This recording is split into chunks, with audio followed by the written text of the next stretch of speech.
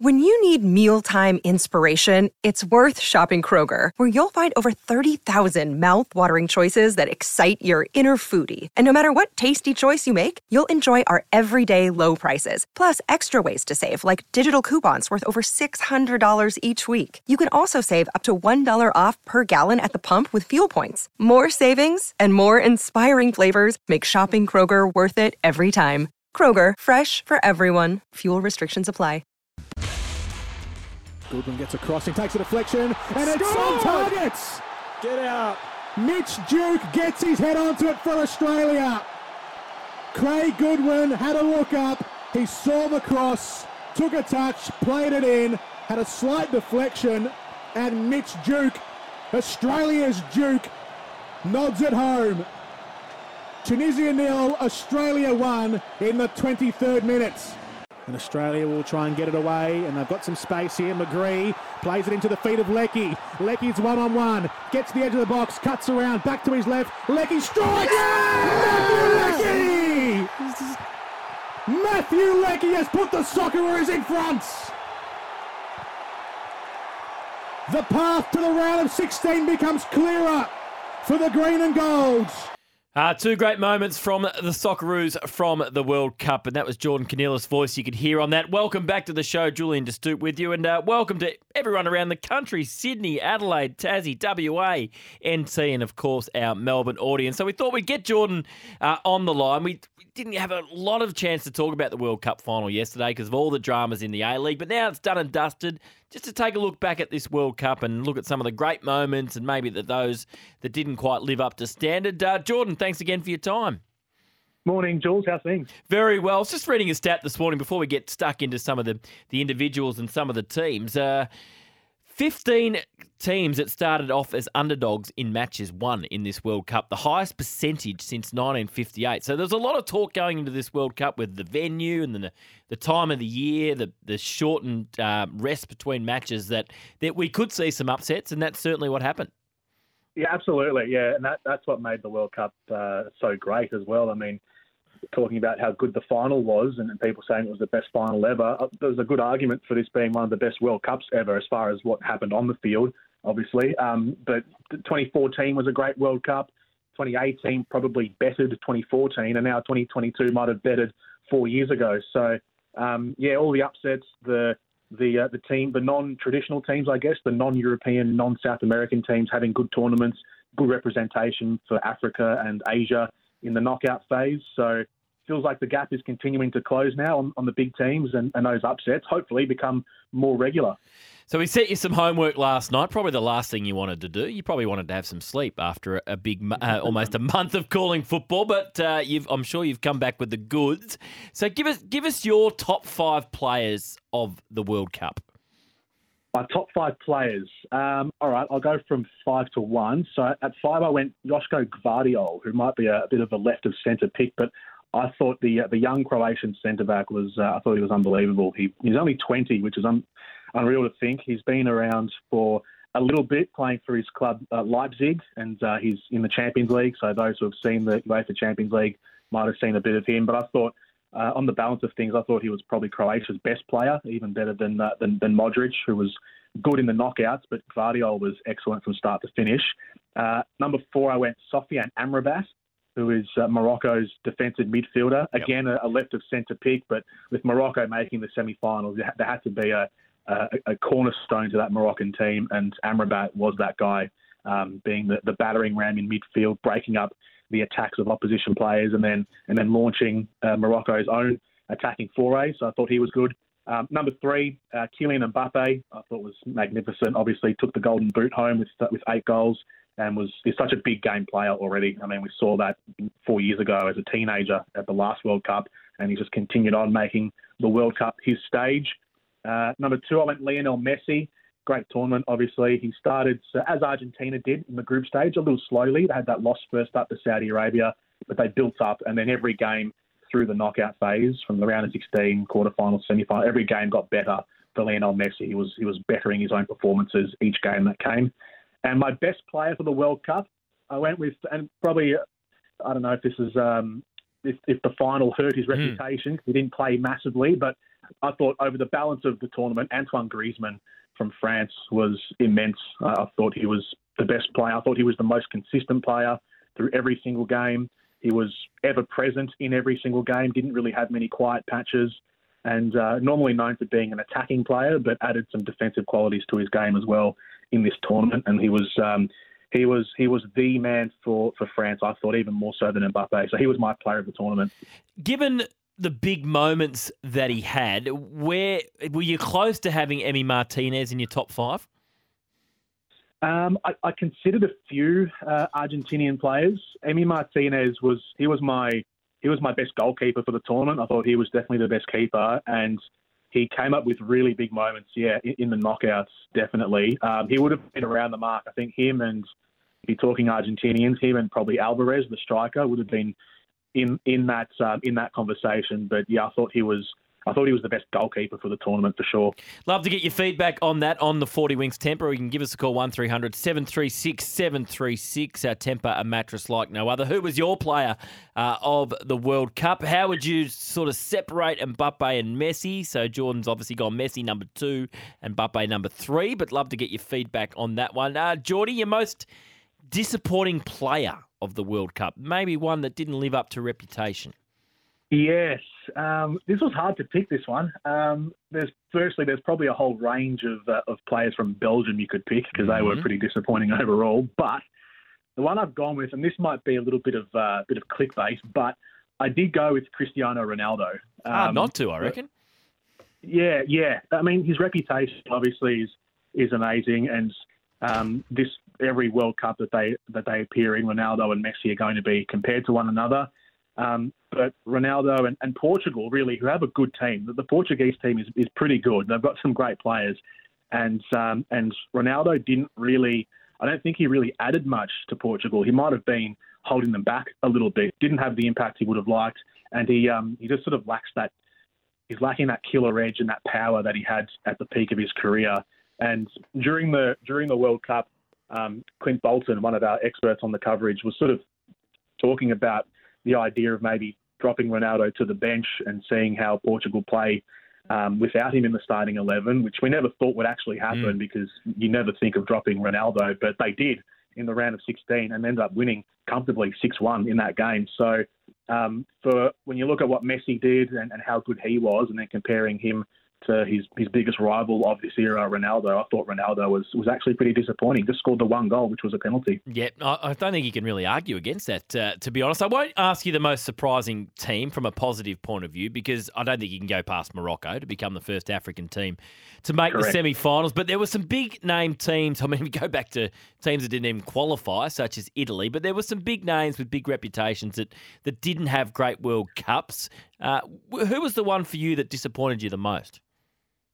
There was a few, to be honest. There was a couple here, a couple of big name teams that didn't really perform. A mention I'll give to Serbia, who I thought were my underdog, but they were pretty inconsistent. But as far as the really big names go, I thought one that I expected to be a lot better was Denmark in Australia's group. Denmark made the semi-finals of the Euros last year, so they were coming in great form as one of Europe's best teams, and they didn't really fire a shot. They finished bottom of the group. They finished below Tunisia and finished below the group in Group D. And Australia were able to capitalise on that and made the knockouts. So Denmark was definitely one for me. Mexico, another one, always a knockout stage regular, but they didn't really have much of an impact. Uruguay, similar. And then probably the big obvious ones were the likes of Germany and Belgium, who are the big powerhouse European nations. And Germany were shown up by Japan in their first game, and Belgium were just pretty terrible from start to finish. So those are some of the nations. But I think the one that I'll pick though was Denmark. Yeah, I think they might have missed their boat, the Belgians, with what was a bit of a golden generation for them. Okay, let's be positive now. Was there a player that surprised you? Went, wow, he's going to be a future superstar, or he's a better player than I thought he was?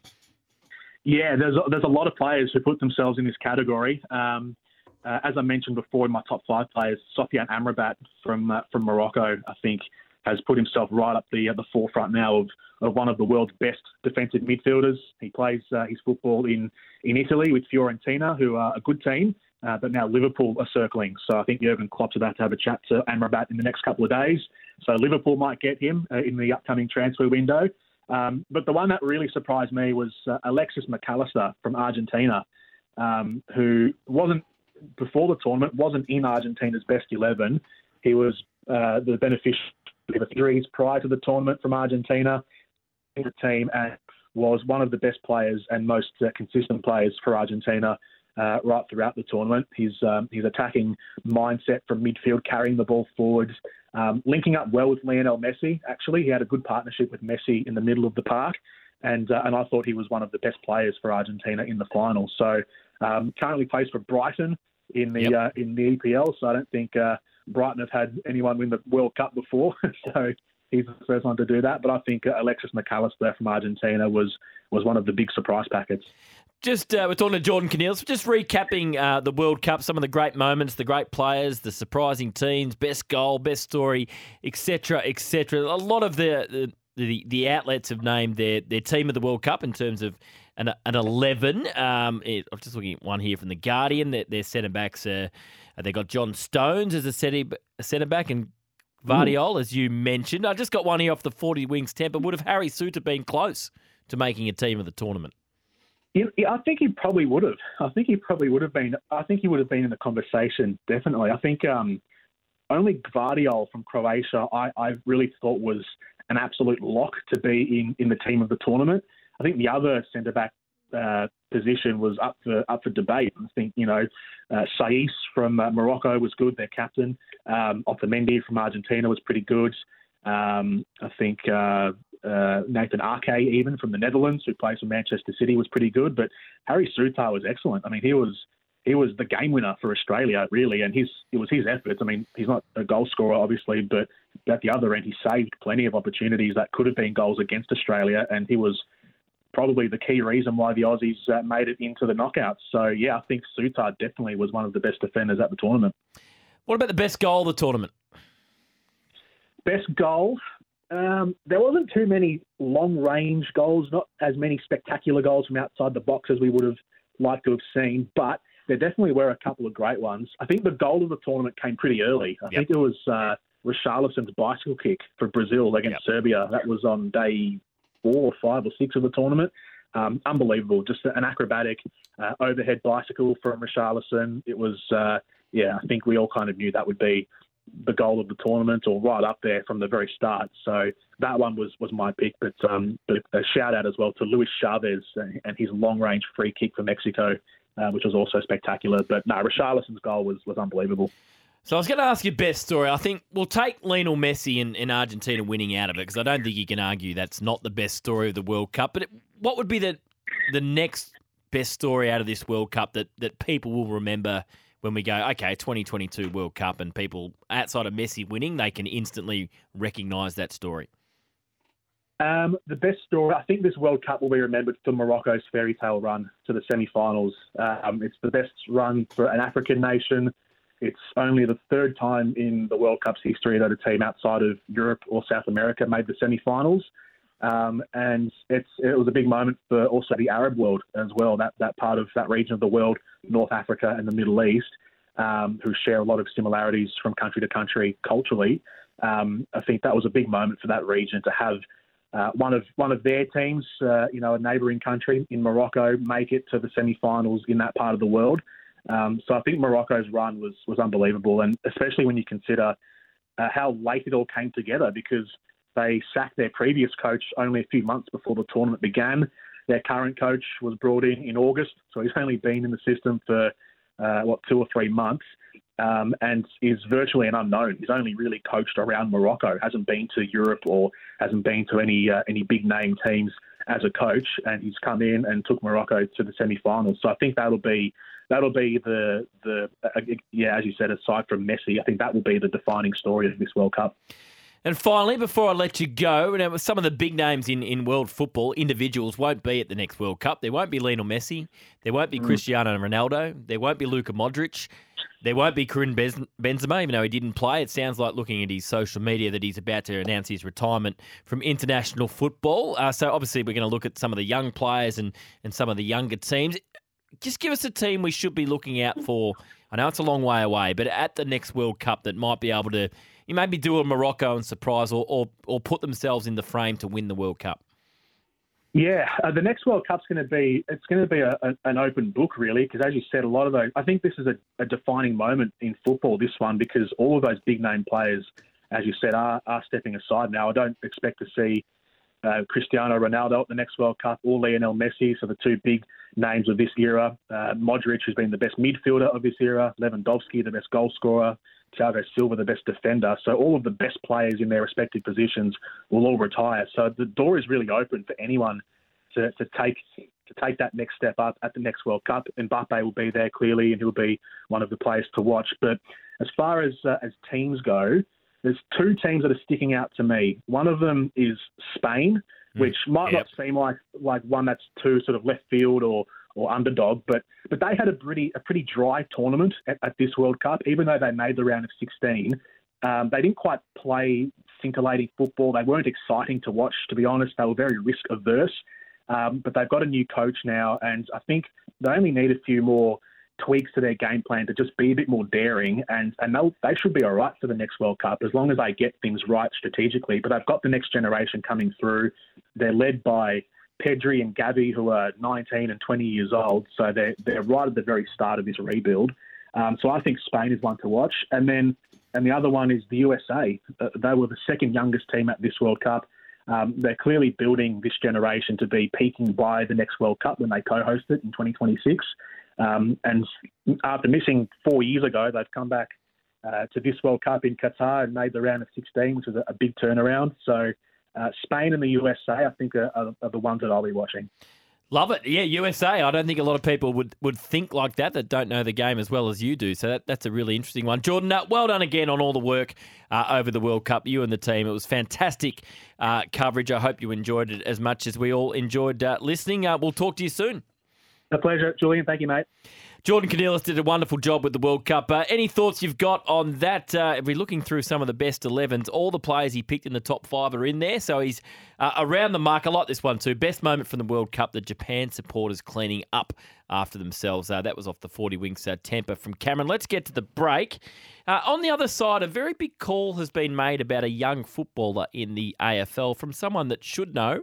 I'll take you through that after the break. This is mornings for Hyundai Tucson Turbo Diesel, in stock now, and Cobra Golf win one of 5 putters on their Instagram.